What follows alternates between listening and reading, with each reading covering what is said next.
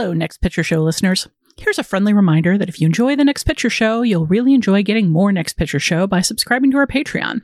You can get our weekly newsletter for $3 a month and unlock bonus episodes for $5 a month. You also get access to ad-free versions of the podcast. We recently released a new bonus episode on the many, many oddities of the 2021 Oscars ceremony, and later this week we'll be sitting down to discuss the new HBO mystery drama, Mare of Easttown. To subscribe to our Patreon, please visit patreon.com/nextpictureshow. It's very difficult to keep the line between the past and the present. Do you believe that someone out of the past can enter and take possession of a living being? We may be through with the past, but the past is not through with us. Welcome to the Next Picture Show, a Movie of the Week podcast devoted to a classic film and how it shaped our thoughts on a recent release. I'm Tasha Robinson, here with Genevieve Koski, Scott Tobias, Keith Phipps. American citizens are getting vaccinated against coronavirus, American movie theaters are reopening, and right now we're all starting to get our first invitations for films that won't have any home viewing options, either for critics previewing the movies or for viewers at home. Off on the horizon, we can see an era when we'll be returning to covering theater-only releases that we saw in theaters. But until then, we're still on our year-long quarantainment kick, pairing films you can find on VOD, cable television, or streaming services. This week, we're looking at two movies with both good and bad things in common, films we could discuss either from the highbrow angle of cultural appropriation and national identity, or the lowbrow angle of how dumb a movie can be and still be a blast.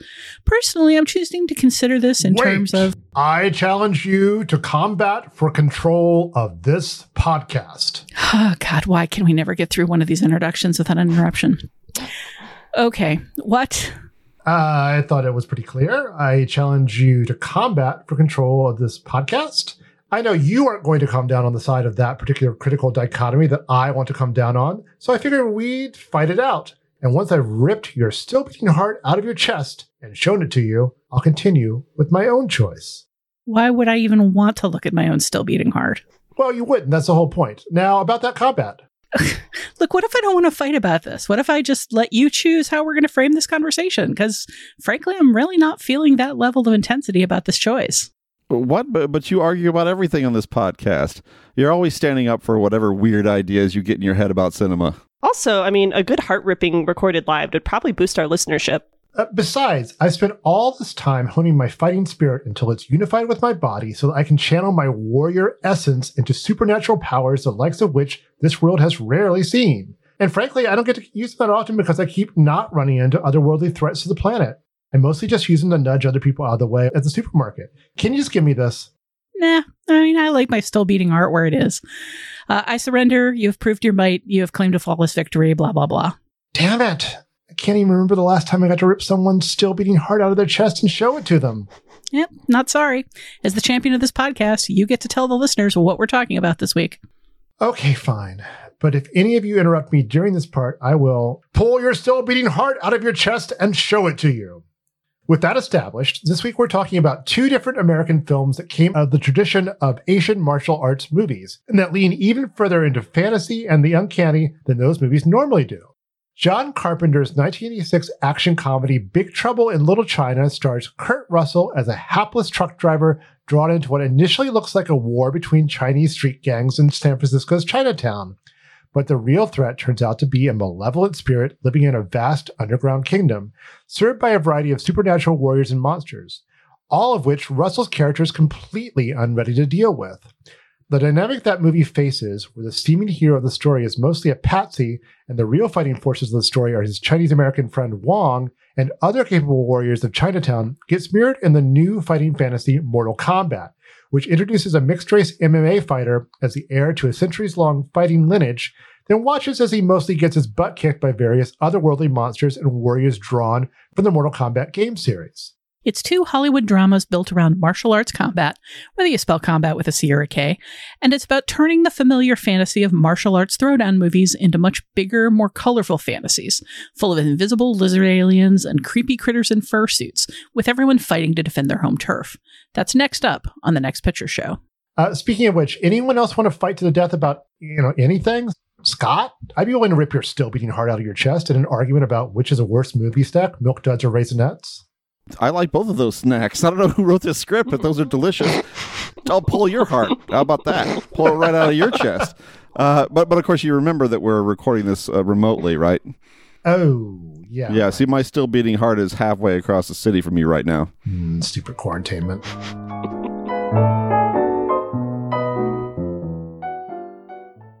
They call it Little China. Finally, we shall bring order out of chaos. It's where Big Trouble was waiting for Jack Burton. Who? Jack Burton. Me.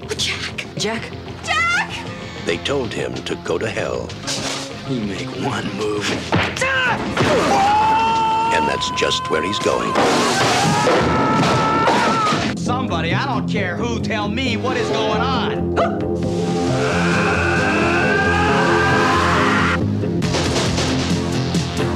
How are you going to spring us? I have no idea. It's not all that surprising to learn that John Carpenter's Big Trouble in Little China originally started out as a period Western movie. In its broadest form, it has the feeling of Western. A lone gunman rides into town and finds a complicated local conflict going on, and probably at least one woman in peril. He's a little reluctant to get involved, because this isn't his town and these aren't his people. But he's a decent sort, and he winds up weighing in with the underdogs, using his superior shooting or fighting or just being tough skills to eventually turn the tide, facing off against the powerful enemy behind everything that's been going on.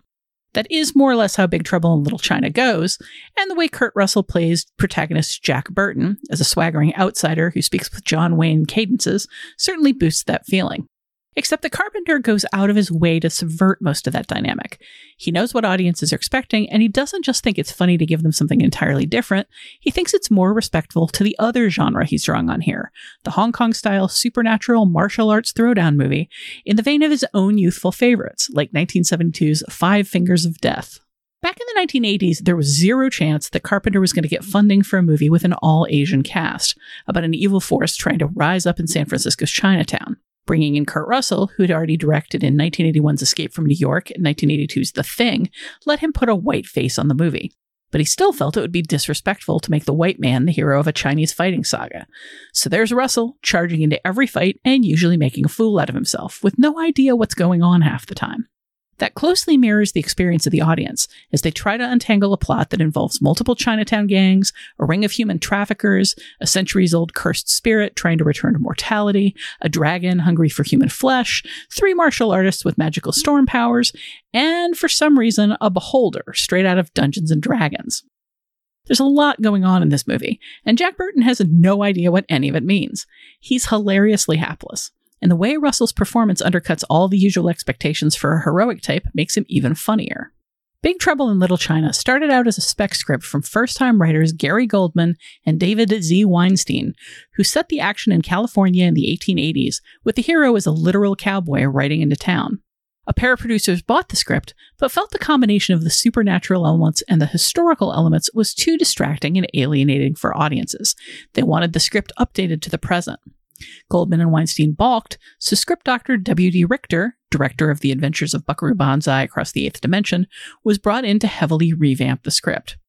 Carpenter called the original version, quote, outrageously unreadable, unquote, but it also brought him back to his own childhood fandom for martial arts films, and he agreed to direct. According to reports from Carpenter, Richter, and the film's actual lead, Dennis Dunn, Carpenter was heavily involved in retrofitting the script, particularly in eliminating elements he and the Asian cast felt were stereotypes or offensive. Carpenter actively wanted to be respectful to Asian culture and the martial arts movie tradition, and he consulted with his cast about potential tripping points and possible insensitivities more than 30 years before Disney got around to doing the same things with its movies and endlessly bragging about it. But when Kurt Russell talks about Big Trouble in Little China, he makes it sound like he came up with most of the film's best comic business. At the heart of the film, there's a Hong Kong supernatural plot where the villainous spirit Lo Pan, played by character actor James Hong, kidnaps the fiancée of Chinatown restaurant owner Wang Chi, played by Dunn. When Wang and Jack try to get her back, Lo Pan also seizes Chinatown lawyer Gracie Law, played by Kim Cattrall, and Jack and Wang spend the rest of the film trying to get the 2 women back. Except that Wang is a martial arts expert in a martial arts world, and Jack is a truck driver who can barely handle a gun. So as Russell tells the story, he invented a ton of goofy business where Jack knocks himself out before a fight, or kills an assailant and ends up stuck underneath him. He also claims he conceived of one of the movie's greatest subversive gags, where Jack and Gracie share a kiss, and Jack swaggers through the next big face-off with her cherry red lipstick smeared across his face. That scene is typical for the tone of Big Trouble in Little China. Wang and Jack are facing long odds and tremendous threats, but the actors and director don't take any of it particularly seriously. And that ultimately hurt the film, not with the fans, but with the critics of the time, and particularly with the studio, which clearly didn't know how to market it. Big Trouble was the kind of box office flop that's destined to find a cult fandom over time because it's so different from everything else in the market. So colorful, so creative, and particularly so subversive. It's still a bit of a Western at heart, just enough to be recognizable, but it's a kitchen sink full of other things too. And it's the kind of movie that lingers in the cultural consciousness, mostly because there are too many things in it and about it that once you've seen, you're never likely to forget.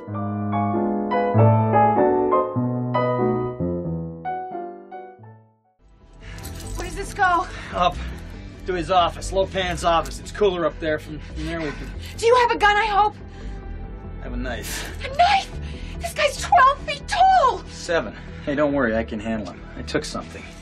I can see things no one else can see. Why are you dressed like that? I was getting married. Okay, shall we kick it off with the usual kickoff? What's everybody's history with Big Trouble in Little China, and what does this film look like to you in an age that's much more sensitive about portrayals of Asian Americans on film?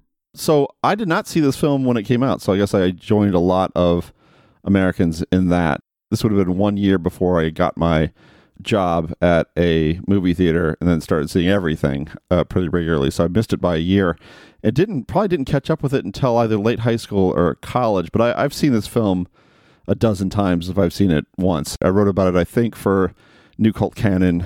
I saw a midnight screening of it in college, and I return to it when I can. I mean, it's just I just love it. I just think it's so much fun. It's got such a great tone to it. I love Kurt Russell in it, and I think that it's so smart about the way it mixes and matches genres, the way it toys with expectations and archetypes. I mean, things like, of course, you've got the Kurt Russell as John Wayne thing, and you have a lot of elements of the Western in there, but even stuff like the way it handles exposition, it does it in a way where it is courteous enough to the audience to know that the way the exposition is being revealed is kind of a joke in itself, and it just has that kind of, it's just a joyous experience to me, this film. I think it's goofy and fun. It's just got it's just does everything right. It's one of my favorite Carpenters. It's not one of the, he's done so many that are great, and so many that I think that people think are better than this. But I think that I'd put this up there for him in terms of just films I just love to sit down and watch. I think it's very skillfully done, and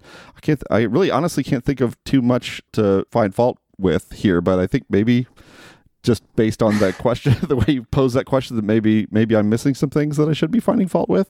Well, I don't think that, and correct me if I'm wrong, Tasha, but I don't think you're necessarily setting us up to take down all the offensive Asian stereotypes in this movie, because if you came to it wanting to do that, sure, there's absolutely Asian stereotypes all over this movie. It's it's built to be that. It uses Chinatown and Chinese culture and Chinese American culture as literal set dressing. But as you put it in your keynote, it seems very aware of the fact that it's doing that, and it is doing it through the lens of homage to what was always kind of a fantasy of Chinese culture and of martial arts culture, like kung fu films. They're not true to life of the Chinese experience necessarily. So, it's a film that exists in a heightened state to begin with. And I think if you're being generous and approaching the film on its own wavelength, it's kind of easy to just accept that without getting too hung up on it. That said, we are recording this in 2021 in the midst of some really heavy conversations about violence toward Asian Americans and stereotyping and the racism that is behind it. And this country has a terrible history with Chinese people in particular. They weren't allowed in the country for 70 years. So all of that context is there if you want to bring it to this movie and apply it and kind of rip this movie apart. But I don't think that's what any of us want to do, because it is a fun movie. I'll actually get to your question now, which is what my experience is with this film. And, I didn't think I had seen it before, but this occasionally happens to me with movies that were released in the late 80s, early 90s, is like we had family friends that had 2 boys who were a few years older than me. And whenever we got together, us kids would just kind of all get shoved together into the basement to entertain ourselves. And so they would watch movies that were, maybe a little advanced for me at whatever age I was at. So I have like all these kind of like slight memories of certain movies that I saw when I was like 6 or 7 that were like not age appropriate. Arachnophobia is one, and that's like where my big fear of spiders came from. And as it turns out, I'm pretty sure this is another. I didn't have strong memories of this because I didn't think I had seen it before. But watching it for this, there was imagery that I'm like, oh, I have definitely seen this before. The one that really stuck out to me was what did you call him? The eyeball guy? Beholder. The Beholder, yes. That is definitely that is just like carved into the deep recesses of my like 7-year-old brain, or however old I was when I first saw this movie at way too young of an age.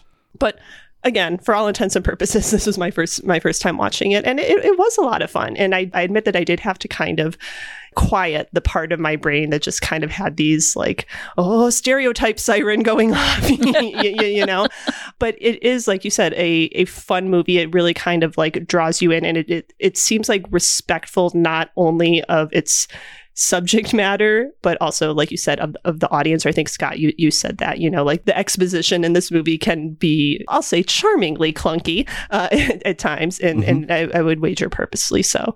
Yeah, and Kurt Russell is an absolute hoot throughout this movie. I really just enjoy the dirtbag charm he brings to it, and also like maybe the hottest I've ever found Kurt Russell. I don't know what that says about me, but here we are. Is it the boots? The good boots. Moccasin boots. Yeah. But yeah. Is it the lipstick? Are you just kind of into dudes with lipstick on? Because he rocks that lipstick. He really does, and I would say he does so with confidence, but I don't know if you can be confident without being aware of what you're doing. But yeah. I mean, I'm definitely not suggesting that we have to tear this movie apart. I did not intend to phrase that in a way that would come across as, oh my God, Becky, rip her to shreds. But it's something that we have to be aware of. And I do think that it plays differently now than it played in 1986. And I was curious how that kind of impacted everybody's reaction to it, everybody's response to it. Keith, what are your thoughts? I'm a big fan of this film, and which I also did not see until fairly, in the last 20 years or so. I don't think I saw it until it came out on DVD for some reason, but I've seen it, quite a few times since then. It's very entertaining. And as for I don't know, I learned a long time ago that I'm not the person who should be saying this is offensive, this isn't offensive, if it's not, as an outsider to that. Because I remember once telling someone that Isle of Dogs was kind of a goof on Westerners' idea of what Japan was, rather than a goof on Japanese stereotypes. And I think maybe that might be, based on that film, was how it was received. I realize that now that may be a distinction without a difference. But for this, I mean, I think I put it in the context of the times, and I just think, in 1986, this is light years beyond a lot of representation of Asian characters, and we're only 2 years out from 16 Candles at this point. I mean, perhaps that's a low bar for anything to clear, but I do think, it treats characters with respect. The fact that the know-it-all white guy is, a clown at heart is a movie-long joke. I think it kind of goes a long way to diffusing possible objections. I don't know. I also just think it's super fun. And it's a film, like I said, I've seen quite a few times, but I really kind of forget what's happening next. Like there's the floating eye, there's the fur creature. If you ask me why the characters are at a certain place at any particular time, I probably couldn't explain it to you, but it's just kind of one of those things it's because it looks cool. Yeah, pretty much. That's the driving logic behind so much of this film. It's like, yeah, it looks cool. Seems cool. Yeah. I think it's a pretty important part of the film that Jack be so inept most of the time. I think that if you have a movie where a white character comes in and has all of the swagger and is able to kick butt and save the day, I mean, he gets one moment, in one moment that just pays off so beautifully with the knife, it's all in the reflexes thing. And that one moment is something that speaks to Carpenter's skill at setting it up. Setting up at the beginning with Wang trying to cut that bottle in half and him catching it like that and saying it's all in the reflexes, and so you're ready for him to have that kind of reaction later. At least it's that seed is planted in your head, and it pays off in a very pleasing way. So it's critical. I think Wang is a real character. I mean, it's a great buddy movie on top of everything else, and I like this sort of ragged team of people that kind of come together to fight this evil spirit. This journalist and sort of a wise cracking damsel in distress type who's you mean lawyer Gracie Law? Gracie Law, right? Why? Which I actually think this might be the first time I made that connection because I'm really dumb. But it's like, wait, oh god, I didn't even think about that. She's a lawyer. Did you not think of that? It's the laziest. It's like if Jack Burton waltzed into the screen like, "Hi, I'm Jack Truck Driver." I mean, well, but actually, not notice? I actually had the thought because like he runs Burton Trucking, like it's there on his truck, so there is kind of something about like the surnames being attached to your profession here. It's very literal, is all I'm saying. I mean, I saw this movie for the first time in the 1990s amid a bunch of other kind of like weird. I saw it about the same time I saw Buckaroo Banzai. I saw it about the same time I saw a number of kind of edging up to softcore, like weird, like Ice Pirates kind of stuff. These sort of like mishmash genre tales that are like headed a little in the direction of like there's somebody that swaggers and there's some TNA and there's some weird effects, and that's really all that matters, and then the rest of it can just kind of take care of itself. So it kind of is bunched into my head along with all of these things. I saw this movie before I had ever seen a John Wayne Western. And watching it this time, that was the biggest difference for me. The second Kurt Russell spoke his first line, I just started laughing because it's honestly a pretty hilarious, movie long imitation. He always had some John Wayne in him, but I mean, in this one, he might as well just be wearing the hat that Wayne wears in Searchers.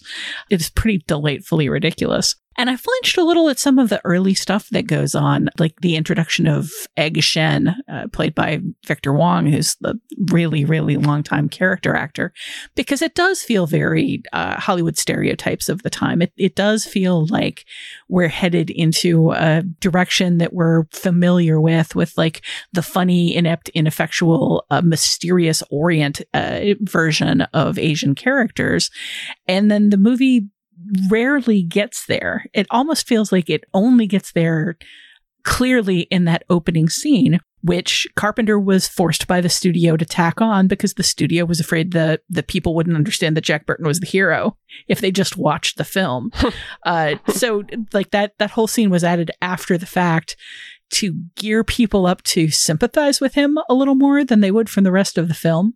And Egg Shen in it feels a lot more like a bad Asian stereotype than he does anywhere else in the movie, which I think is very interesting. But it just really struck me that in the early dynamic of the film, Wang does seem like the sidekick. He defers to Russell all the time. He loses the bet. He loses at Fan-Tan. He loses at whatever they're playing. He's constantly kind of trying to suck up to Jack and get clemency out of him for his various failings. And when he starts talking about the girl that he's importing from China, it sounds like he's just setting himself up for misery for this girl he hasn't seen in forever and doesn't know. The movie sets him up for failure in a whole lot of ways. And the fact that he comes forward bit by bit as this person who knows Chinese history, who knows the supernatural oddities, who knows the culture of Chinatown, and eventually knows martial arts. That's also one of the great subversions of the movie, and it's kind of a lot of fun to discover him over time. This film really feels very W.D. Richtery. That rewrite mattered a lot.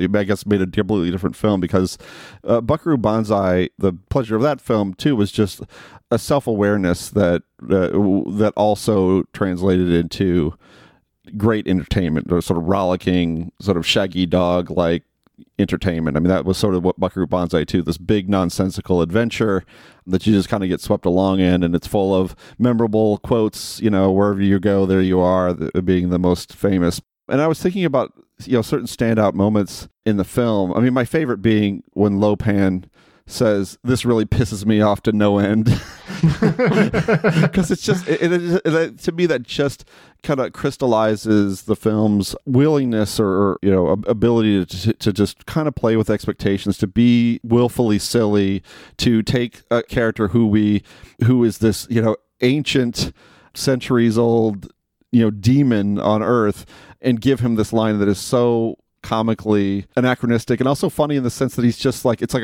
a petty annoyance that's being expressed. I love that, and I think the movie has that built-in ability to have moments like that in it. I mean, it does not take itself seriously at all, and it really is kind of keyed into making it just is as pleasurable experience for the audience as possible. I mean, it's a real generous entertainment, I think. But just in the same way, I felt the exact same way about Buckaroo Banzai that I do here, that this narrative is just messy as hell. Like it feels like a bunch of stuff was either like left on the cutting room floor or like added in when he was drunk and then he forgot about it. I don't know why there's a journalist running around promising to record all of this who has a lot of screen time but no significant role here. I don't know why she gets her own little side romance. I don't know why there's a fur monster running amok down in the basement. I don't know why You got to have a fur monster. That's why. It's a better movie if you have a fur monster. It's our sequel that we didn't get. Yeah, there is that. It can be a double feature with the Buckaroo Banzai sequel. But I kind of imagined a franchise where Jack Burton wanted all different types of genres of movies, or just a whole bunch of other people's cultures where he has no idea what's going on.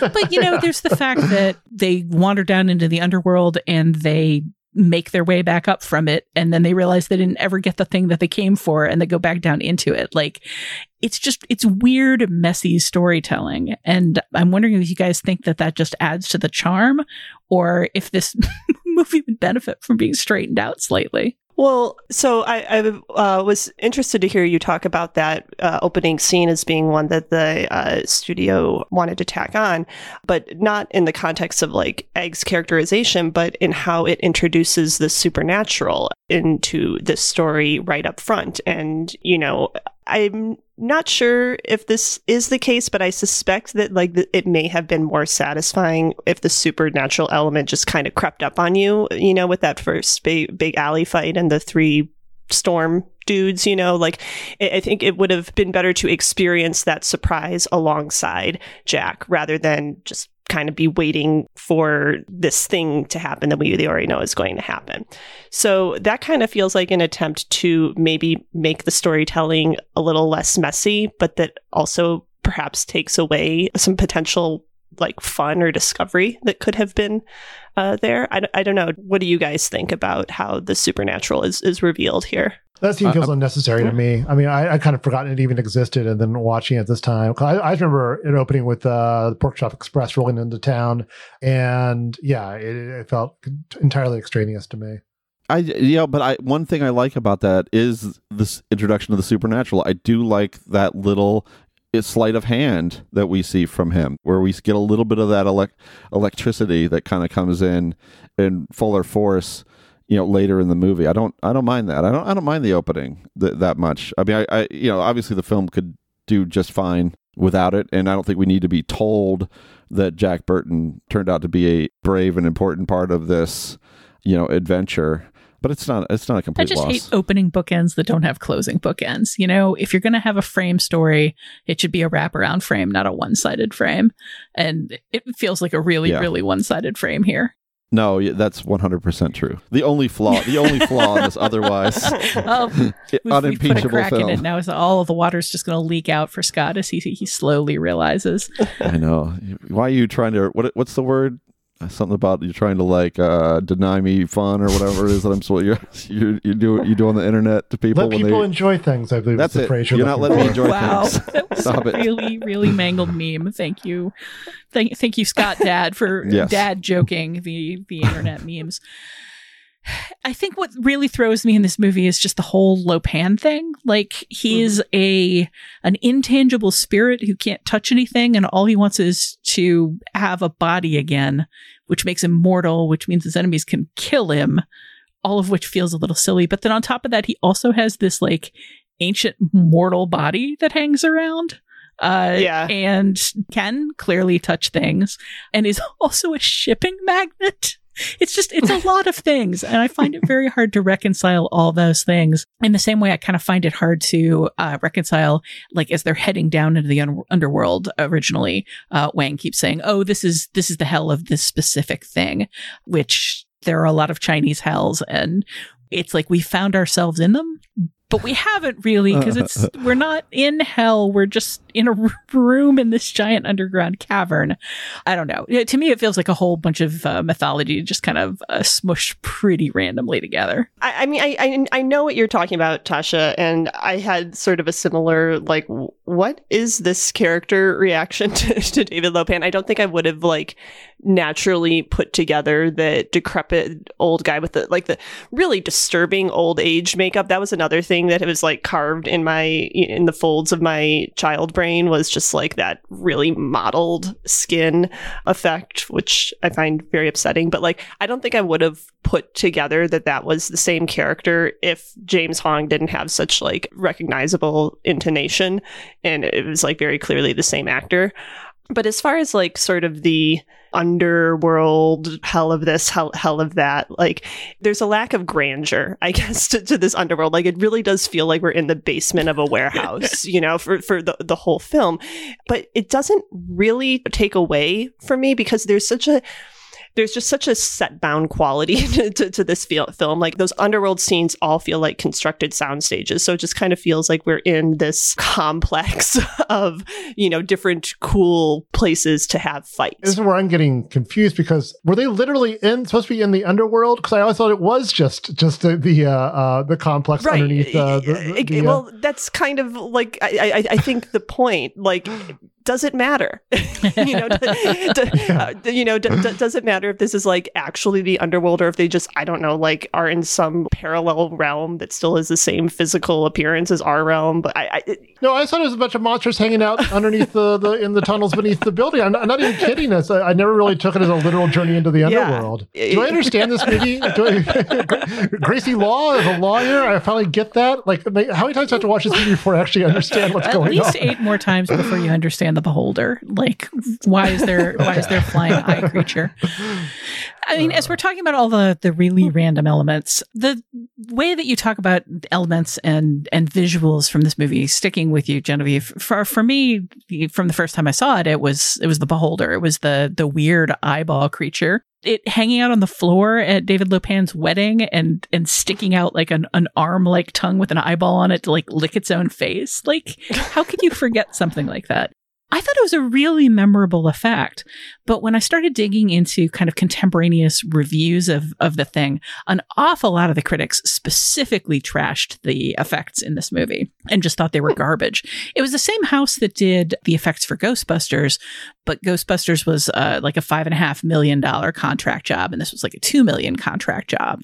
But people were specifically comparing the eyeball monster to Slimer, which was sort of a similar effect in terms of a puppet and a series of mats. And comparing the lightning effects to Ghostbusters lightning effects and so forth. I honestly think that the effects here are one of the big charms of the movie. And I'm curious if anybody had that response of, like, oh, these look cheap. Oh, I mean, yes and yes, in a way. I mean, it's like, yeah, they do seem, I think there's kind of a certain kind of low budget aesthetic that Carpenter carried through a lot of these films. I mean, this part of his career, from the beginning of his career through this. I guess Starman's a little bit slicker later on, but, like, I think all that stuff is to the positive. And I think people complain about the effects in The Thing, and The Thing's got some of the best special effects I've ever seen. I mean, I think there's just a matter of, like, how much you just appreciate what the intent of the effects are. I mean, I find the eyeball creature this charming in its way as Slimer in Ghostbusters. I like the eyeball creature. And another thing I like too, I like the fact that when one of the storm guys, it literally blows up. I like that it feels like just a bit like a sack of laundry that's been thrown out into the hallway. I love that effect. It's just it's like, it's obviously not expensive. Again, it suits the film's mission just fine.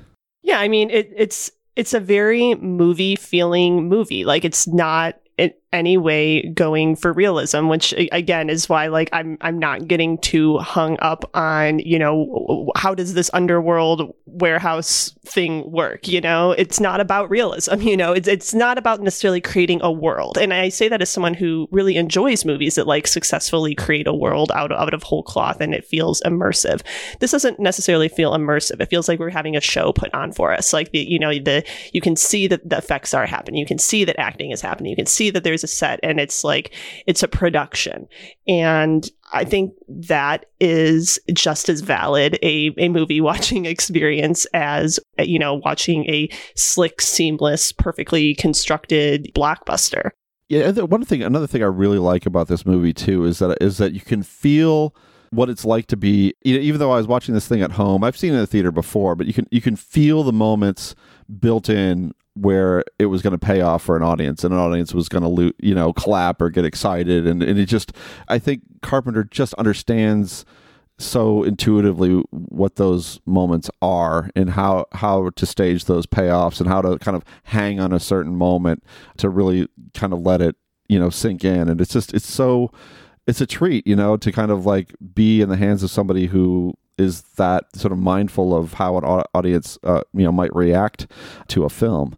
So that was kind of a big pleasure for me watching it this time, was just kind of noticing those little moments like that I'm sure if I saw it in a crowded theater, people would be, you know, whooping and cheering. So there are 3 different romances in this film. One of them between Wang's cousin Eddie and the journalist, who is played by Kate Burton and is for some reason not named Margot Journalist or Margot Journalism. No, it'd be like Margot Penn or something. Anyway, that particular romance, I think we only know is a romance because the characters seriously inform us that is a romance. In keeping with this film's habit of exposition, we're just told she is interested in him, and at the end she kind of says, "I am interested in you," and that's pretty much it. But then we've got Jack Burton and Gracie Law, the law talking lawyer who laws law, kind of doing the damsel in distress hero thing in their own very subverted ways.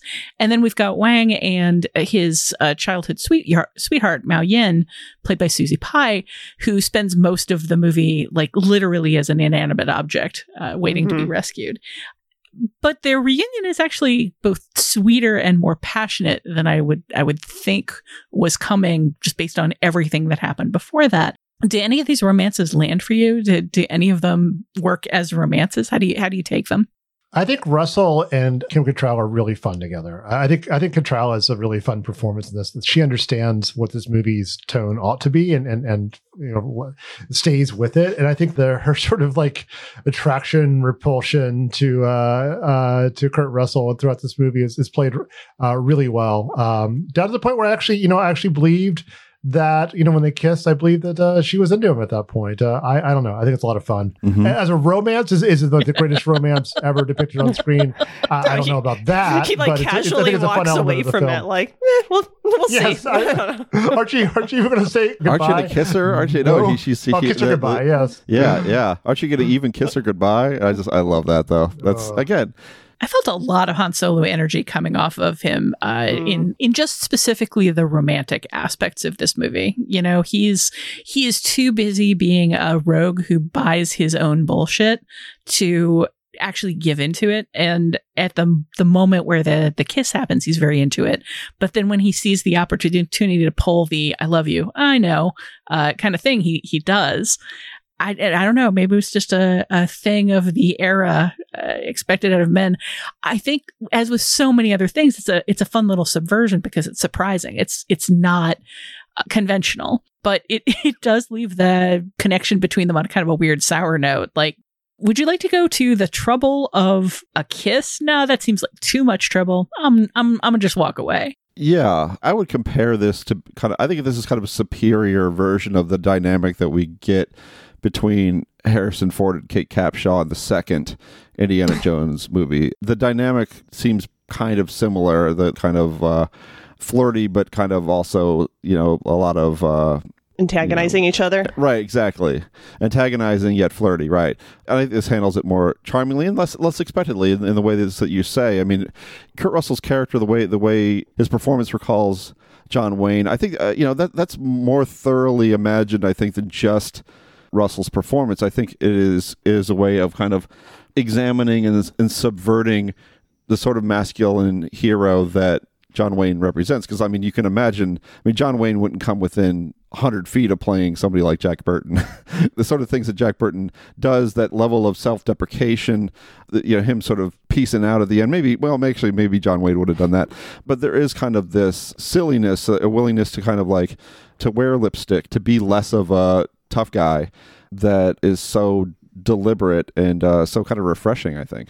So I don't want to pave over anybody else that you guys want to talk about in this film. There's a really big cast. There's a lot going on. And as I think Keith pointing out that Kim Cattrall really knows what kind of movie she's in, there are actors here who definitely don't know what kind of movie they're in. Like literally Peter Kwong, who played Rain, one of the Storm Boys, has been quoted as saying he did not realize this was a comedy. Of course, most of the scenes that he was in weren't comedic, but he didn't realize that this wasn't like just a legit like action supernatural epic until the very end of the movie. But like all of these performances are kind of like operating at different pitches and conveyed in different ways. And that doesn't make them bad. Like I think that Victor Wong's version of Egg Shen is very wink wink a lot of the time. The scene where he tells everybody that he's going to like get them to drink this magic potion. And then when asked what the effects are going to be, he's like, it gives you a hell of a buzz. Like there's a lot to be delighted in his performance. And I think in Hong's performance, which is just, he's eating up his big, flexible, many-faced villain role in a major way. I'm curious who stands out for you here. I think we've kind of touched on most of them, but I'm going to kind of use this as a springboard back into your previous question about romances, because I kind of want to talk about Miao Yin and I guess her relationship with Wang. And I think you said, Tasha, briefly that that relationship ended up being like a lot kind of sweeter than you were bracing for. And I share that sentiment. Like, I think one of the smartest things this film did, at least as far as like that character and that relationship, as little of it as we get, is it did make them childhood friends, because this is a movie that, where human trafficking is just like kind of there in the background. And we're, going back to stereotypes, we could have very easily gotten into like Chinese bride territory here, So I think by giving them a backstory together, however brief, and making it an actual, love relationship that all this other stuff happened to get in the way of, it's sidestepped some potentially, thorny territory that the movie is arguably still kind of playing in. There's that whole brothel scene that is just kind of waved away. But yeah, like Miao Yin does not do much, she's more or less catatonic for most of the movie, but she's beautiful, and she's arresting to look at, which I guess is kind of the idea here, with the green eyes and all.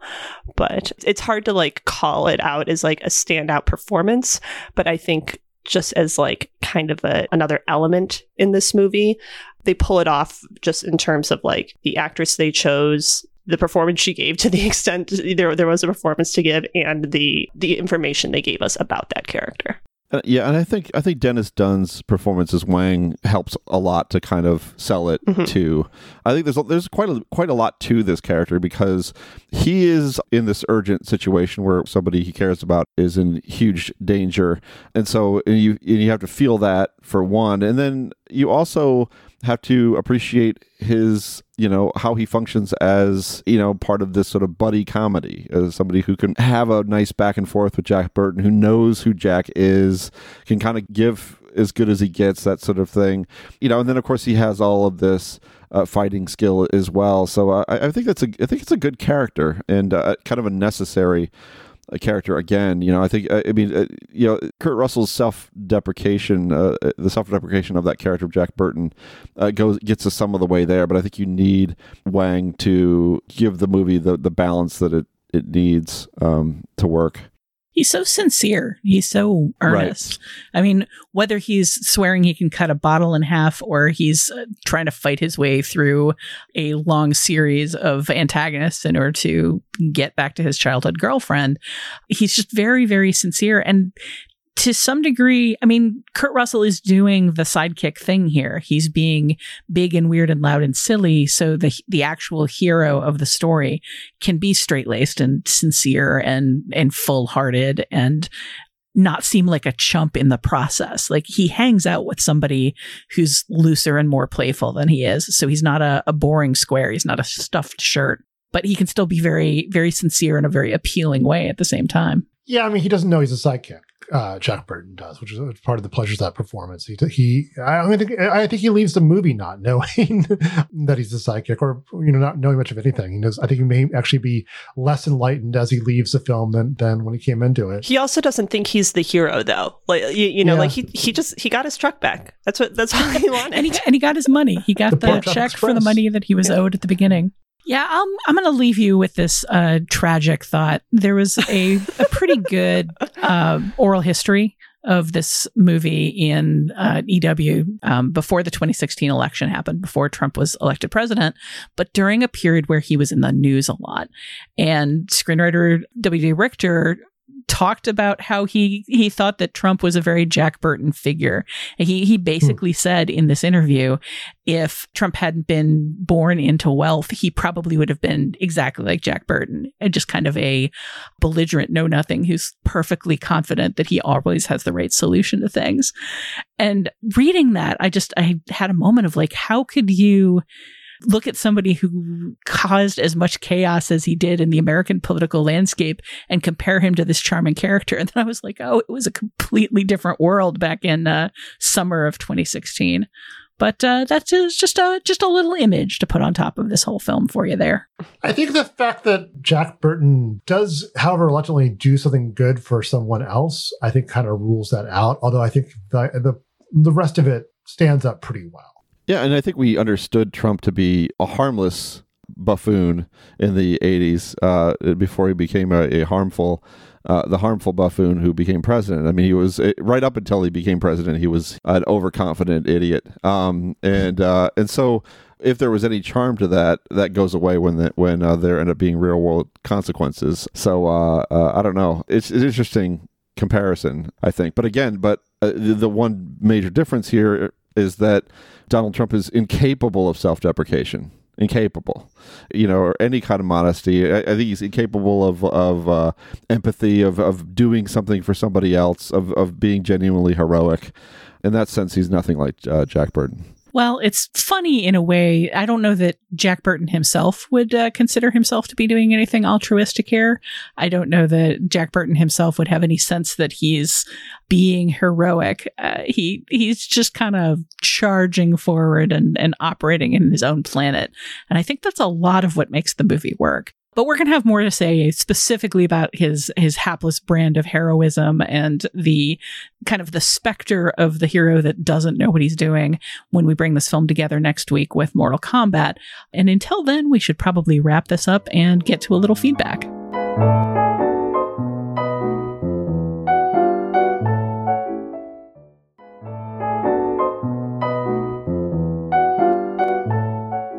It's time for feedback, when our listeners weigh in with their responses to recent episodes and anything else in the world of film. Let's start with Ed from Harrisonburg, Virginia, asking a question inspired by last week's pairing of Shiva Baby and Rachel getting married. Scott, could you read this one? Sure. Ed writes, as the child of a recovering alcoholic, more than 20 years sober, I've had the opportunity to go to a few AA meetings on my father's sobriety anniversary. As a result, anytime I see such an event depicted on film, I think about how unique and good a storytelling device such an affair is. You can use it for exposition, character development, character breakthrough, and even more, and it doesn't seem forced or unnatural because the event is designed for such sharing. What actual real-life event functions the same way for you, and that if it weren't real, the movies would have to invent it? Honestly, my first thought when I read this question was the family reunion. I constantly think of August Osage County and how little I liked that movie because it's so histrionic. It's so fraught. Everybody in that movie seems to absolutely loathe everybody else in their family. But it's such a good story mechanic, bringing a whole bunch of people who have a whole lot of long simmering emotional tension with each other into one space for the space of a weekend. Often it's based around somebody's birthday or somebody's anniversary. You get the exact same thing with stories about funerals, just that compressed. We're bringing the whole family together around a situation that's fraught and everything that's been boiling under as we've been separated, sometimes for years, is now going to come to the surface. I just think that any sort of like forced family reunion, I guess you could say the same thing about weddings. Any sort of forced family reunion where everybody comes together in one place, usually for the first time in a long time, is just an instant powder keg and a very cinematic and often very theatrical. It's also a really big stage device kind of way for storytelling. My mind went immediately to the courtroom interrogation, something that always plays more dramatically on screen than in real life, or most of the time. And that's a different dynamic than an AA meeting, or even like a family event where, sort of revelations are given willingly or freely by the character who are learning things about. And that's not necessarily the case with courtroom interrogations, but there's also this other tension in those scenes that, there isn't when, it's a freely given laying bare of the soul in those other scenarios. So, and then kind of a related scene is the police interrogation. Another thing that is, like in easily the box, right? Yeah, exactly. Like easily dramatized for character moments or for, heightening tension and stuff. But yeah, that's where my brain went. But honestly, I think what Ed says here about AA meetings as storytelling devices is it is maybe the best example I can think of. I recently rewatched season 5 of The Wire and was reminded of how Bubbles gets some really great. He gets 2 scenes at AA that kind of serve as bookends of each other, and it's just a really beautiful denouement for that character, I guess. And also the sitcom Mom, which is coming to an end soon, but is very good. I would recommend checking out Mom if you haven't before. And it is about recovering addicts, and pretty much every episode includes a scene at AA, and the main characters all gather and talk. And it's interesting to see that storytelling dynamic in a comedic context, because AA and NA scenes are always usually, very sort of stoic and, or dramatic. So seeing them in a comedy context is, interesting, I think. Maybe I'm just inspired by Scott's recent rewatch of The Sopranos, but I think that, in terms of real world situations that are natural storytelling devices, you've got the therapist visit too, as well. Of course. Yeah. And, I think it's so key to that show, in addition to the relationship between Tony and Dr. Melfi being such a rich one, you have this sort of crazy, unfamiliar world, unless someone on this podcast will listen to it as part of the mafia, that's unfamiliar to most of us, world. And you kind of have this step back into a world that's a little more familiar to kind of sort out what's going on, even though Dr. Melfi is very often not getting a full accounting of what Tony's been up to. But, not to do on that one show, but certainly a setting that's been used quite effectively and badly as well. I've seen the movie Color of Night to move the plot along. Man. Richard Rush's body is not even cold, man. You're going after Color at Night. He made many fine films, and also Color at Night. My brief, I guess, answer to this would be The Boxing Ring.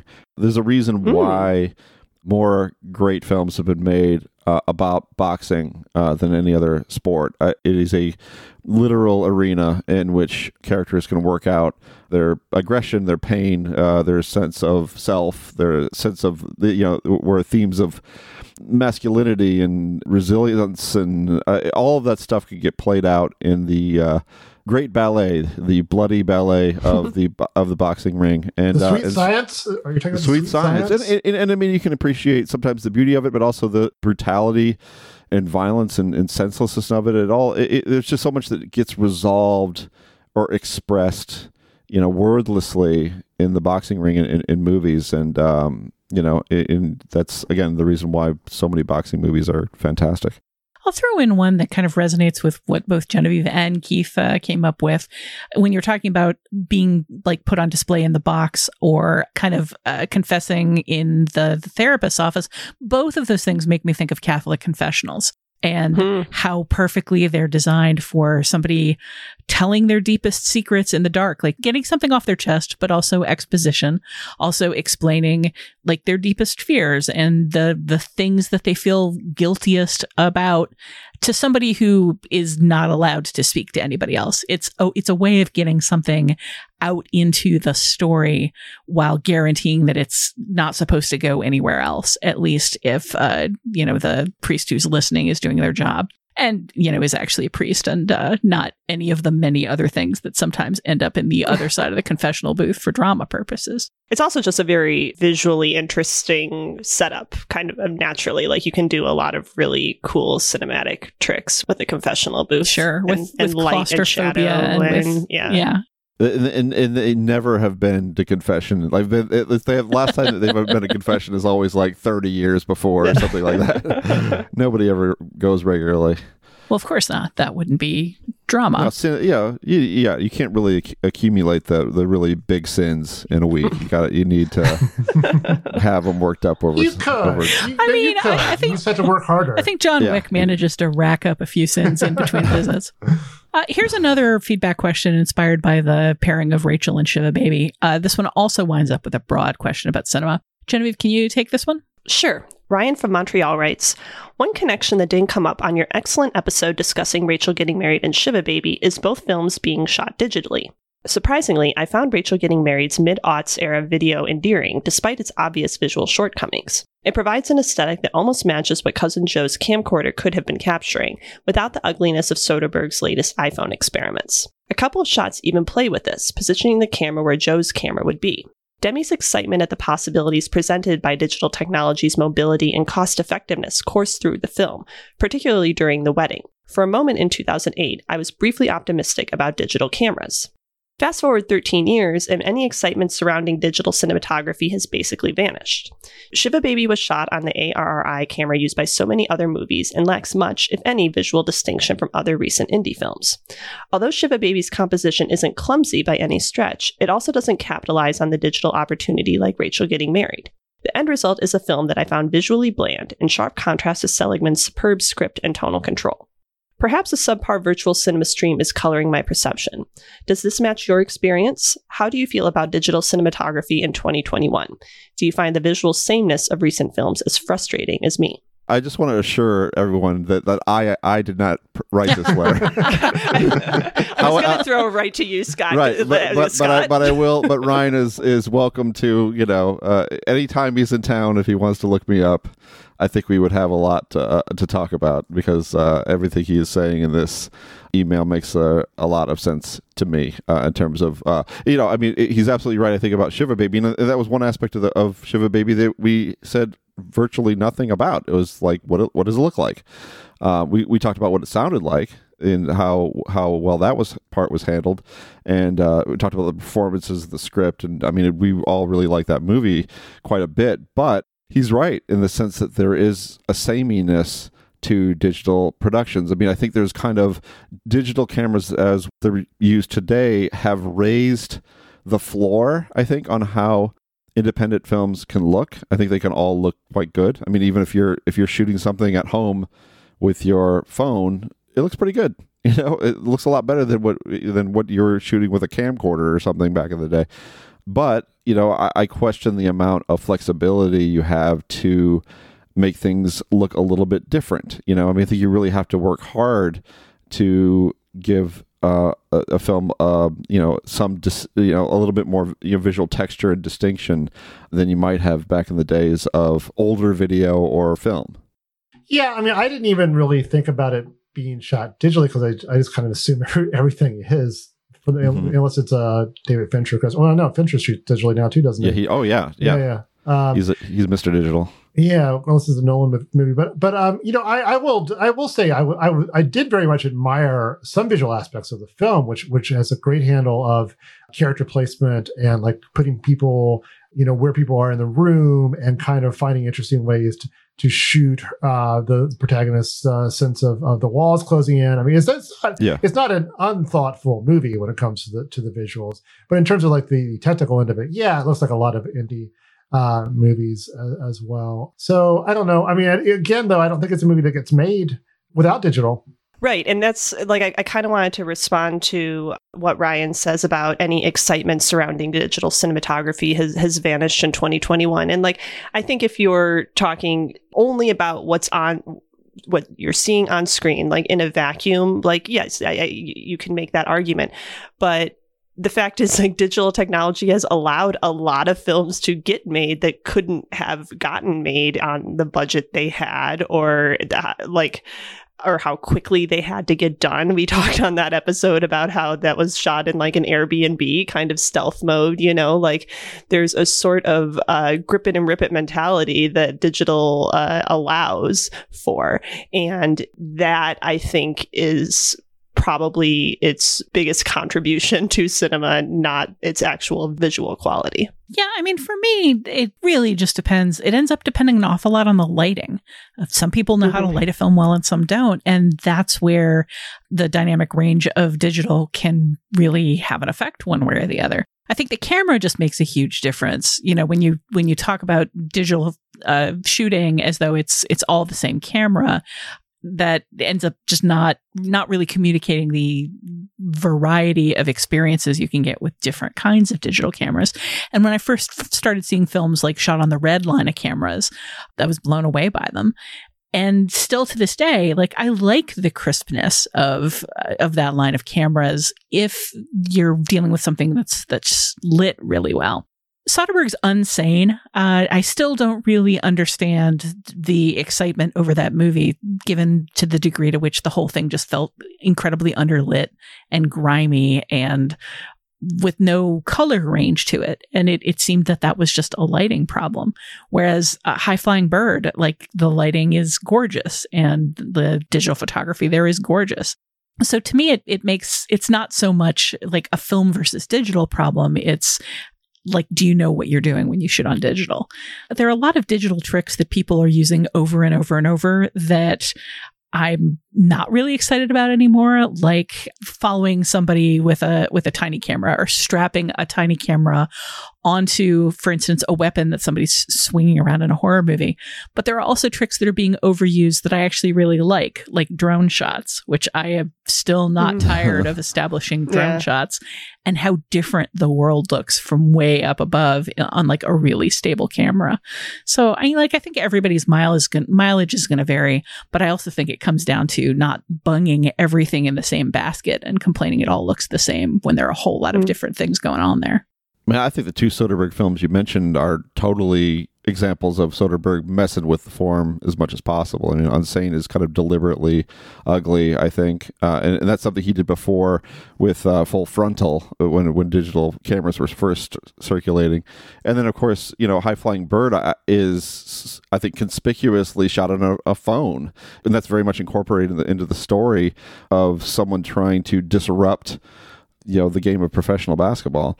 So that's a little bit different, but I think there are examples when the glossiness, I guess, of digital photography is well served by what's going on in the film. I think Swallow, the film that we covered last year, was just a really, really gorgeous production, and The Assistant was the same way. I think those are two movies that use those tools very expressively. So it works sometimes. So I don't want to paint with too broad a brush, but I like the cut of Ryan's jib here.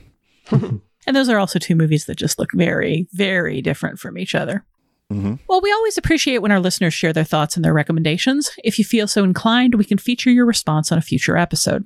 To reach us, you can leave a short voicemail at 773-234-9730 or email us at comments@nextpictureshow.net.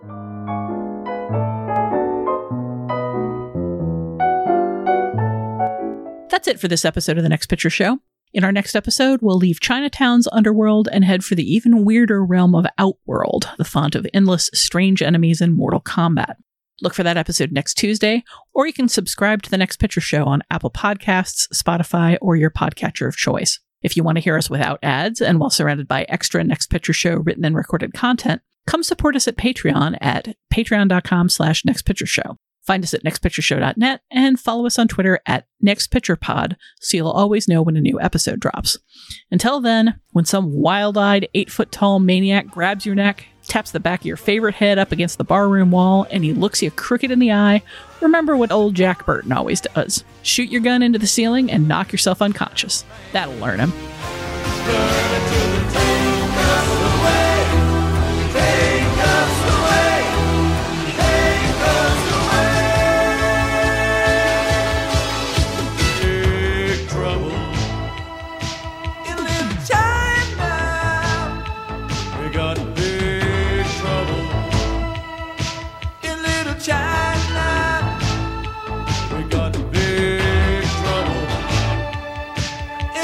China.